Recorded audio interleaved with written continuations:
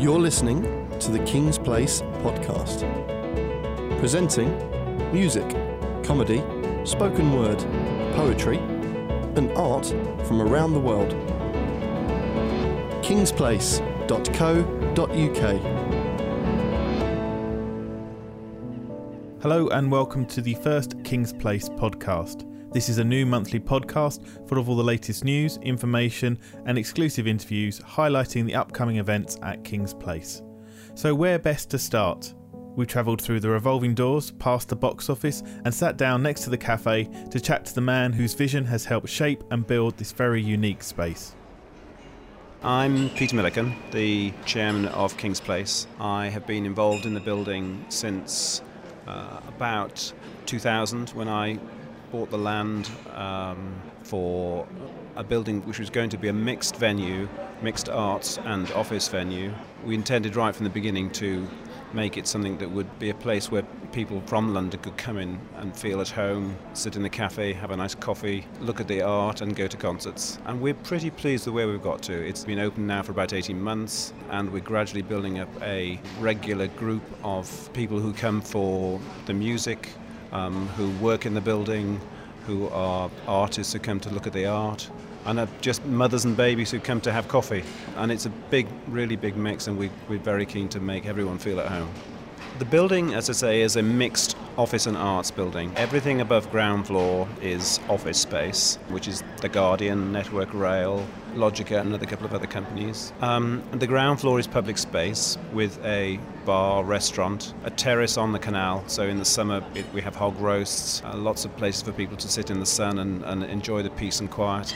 What's truly amazing is you're 100 yards from York Way, from King's Cross Station, and it's peaceful. We've got Canada geese, cormorants, swans, all sort of fighting for space on the water, and it's really very nice. How did all the different elements come to be under this one roof? In truth, it's slightly serendipitous creating a project like this, because so much of it depends on the people who come along and become part of the project.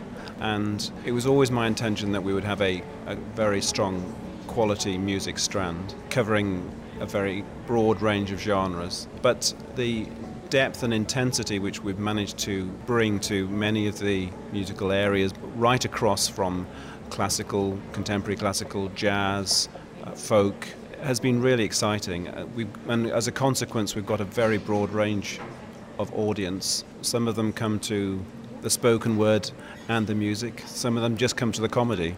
So it's a very big range, different audience, different interests, but they come together in this atrium space and hopefully have a great time. So looking beyond the music for just a moment, can you tell me a little bit more about the art? We've got two galleries. One's primarily sculpture and one is primarily paintings, with a different curator for each gallery. And we've had some great shows. We've had Lynn Chadwick's sculpture show, which was really fine pieces. We've had a spectacularly successful show of Jane Bone's photographs. Jane Bone, who used to be the photographer, mainly the arts and culture photography for The Observer from the mid-50s until quite recently. We had thousands and thousands of people came in to see that. Entry to the exhibitions is free. You can just come and look and enjoy it. And the art isn't just in the galleries? The public art in the building, because we've got galleries, is constantly changing. And we have at the moment got two very large heads in the entrance hall, very large orange heads in the entrance hall, which are causing a great deal of interest from the 3-year-olds who come in up to the 73-year-olds who come in, and they're quite striking. We've got different pieces out on the waterfront, which you can also have a look at. So the art is constantly changing and really forms part of the exhibitions as well. We would really like to make people feel this is their second home. At King's Place, you seem to work hard to make all concerts affordable. Was this a deliberate plan from the start? Yes, we started off to open the building with 100 concerts. So in the October that we opened, October of 2008, we ran 100 concerts, 100 45-minute concerts, and that was so successful that we decided we would do that once a year in September every year.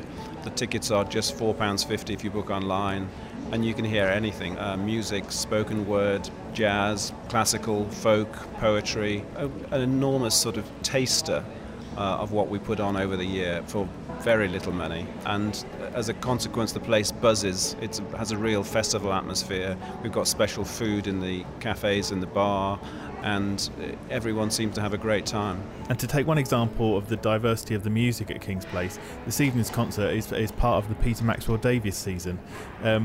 It's not your standard arts venue, is it? No, we've got a week of Peter Maxwell Davies this week, which is truly astonishing music. I mean, amazing music, amazing musicians, fans that have come from all over the country to listen to it. It's been really spectacular. I'm about to head off to one of those concerts now. But the week before was completely different. The week before we had an a cappella week. Virtually every seat in the week was sold. We had 15 different choirs, many of them performing, amateur choirs in the atrium spaces, and some of the best European choirs performing in the Hall 1. And we had a workshop for 200 people. Difficult to imagine a workshop for 200 people, which was rapturously received. So we're very pleased with that.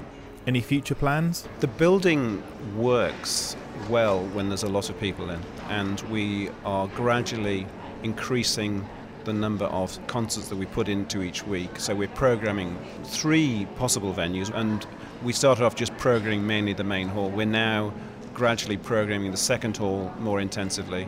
We started comedy just before Christmas. We are about to start a folk strand and a jazz strand, so folk every Friday nights from next September, and jazz every Saturday nights from next September. And that's pretty well programmed. We've got some great names coming, both to the folk and the jazz, and that's looking very exciting. And could you pick a couple of highlights? We've got a range of things planned for spring and summer. One of the classical highlights is the Chopin Unwrapped series with Martino Tirimo. We are performing all the Chopin works over 3 weeks. Chopin is one of everyone's favourite piano composers, I guess. It's great music, relatively easy to listen to compared with some of the modern composers, and it is something that I'm sure we're going to have a really good audience for.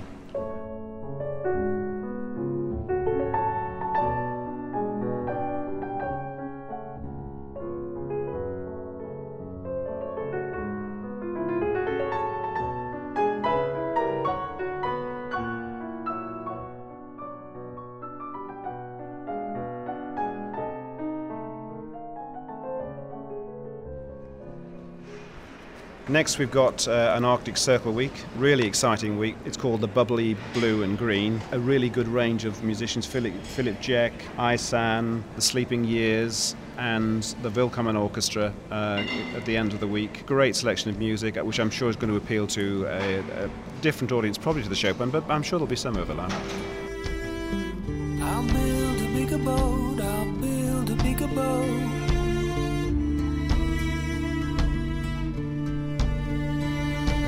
One that won't capsize every time you try to stand in it. And I'll build a bigger boat, I'll build a bigger boat.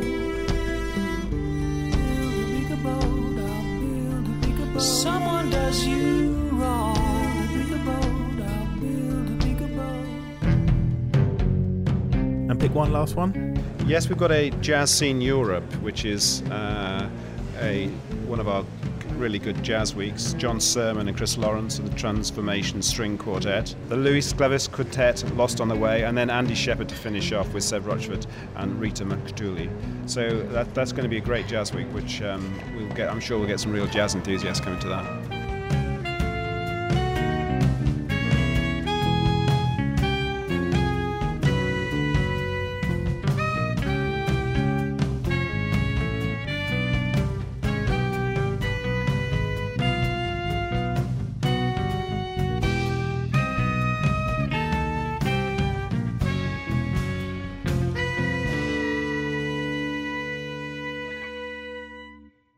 This is the King's Place podcast.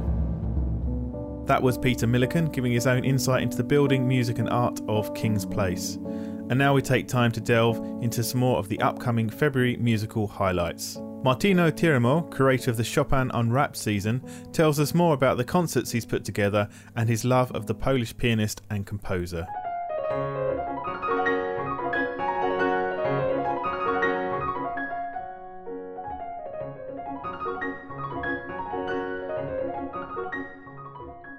As far as I'm aware, this is the first time that all Chopin's works are presented in one major series.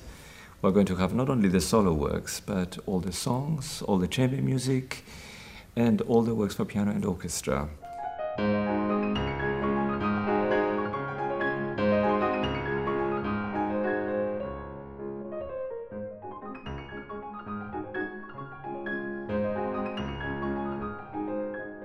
We shall hear, for instance, 2 polonaises which he wrote at the age of 7, and it's remarkable in the sense that if you listen to these pieces, although they're relatively simple, of course, I would say the seeds of individuality are already there. And this is remarkable. You know, we think of Mozart as perhaps the greatest musical prodigy of all time, but I wouldn't say that Chopin is far behind.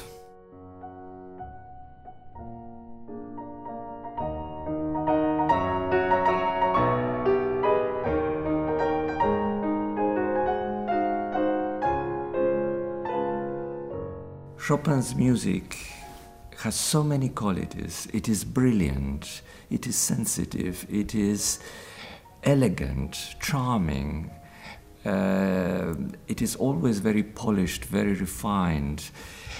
Above all, though, I think it is full of poetry. For me, he's one of the greatest musical poets. He influenced probably more composers than any other, and composers that don't normally come to mind. For instance, Bruckner, Debussy, Ravel, Scriabin, Prokofiev, Rachmaninoff.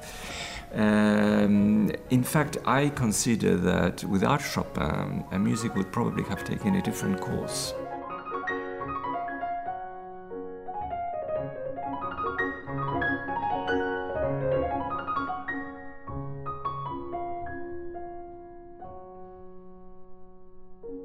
Of course, his melodic invention is second to none. There is such a naturalness of expression. And when you hear something, you cannot imagine that it could proceed in any different way. And of course, it's his melodies that people love. But, of course, this series is a big marathon for me. Each week I would have to do 3 concerts, totally different programs. In the final week there will be 4 concerts in 4 days. Perhaps the biggest challenge of my life, but I look forward to it. That was Martino Tirimo, creator of the Chopin Unwrapped season, which starts on the 10th of February at King's Place. Next up, we look at Checkmates, a week of concerts starting on Wednesday the 17th of February. Curated by Krysia Osostowicz, leader of the Dante Quartet, she tells us more about her week of Czech chamber music.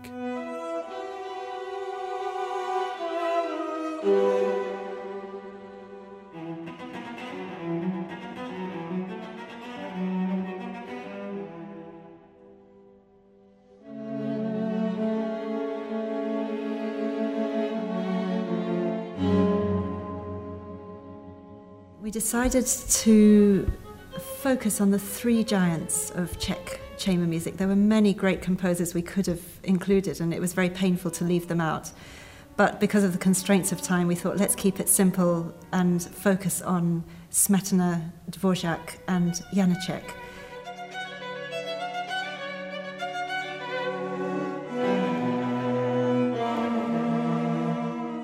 I've been particularly interested to rediscover the music of Smetana, because I suppose in my mind I've thought of him as a kind of precursor to the big pieces by Dvořák and Janacek, and actually he's a major composer with really interesting radical ideas, and also very much a contemporary figure in that his quartets, and particularly the second quartet, charts his mental breakdown in the most radical and actually anguished way, and I think you can compare it to, for example, Beethoven's Great Fugue or other things which break new ground, and somehow one doesn't think of Smetana these days as a groundbreaking composer, but we really find that he was.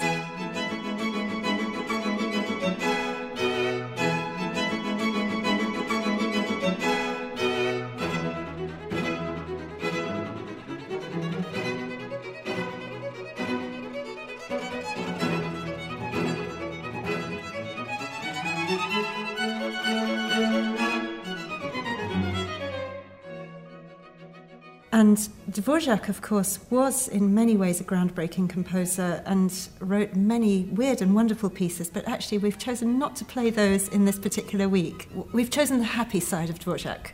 We thought once we started on his string quartets, we could never stop, so we're playing two of his big quintets, the one with piano and the one with double bass, both of which are just absolutely wonderful and melodic. And then those act as a sort of foil to the turbulence, if you like, of Smetana and Janacek. In this particular group of concerts, you could see Dvorak as the equivalent of Mozart, or maybe Smetana as the equivalent of Beethoven in his kind of personal struggle, and then Janacek as a kind of almost like a Bartók equivalent in the way that he takes music to completely new places.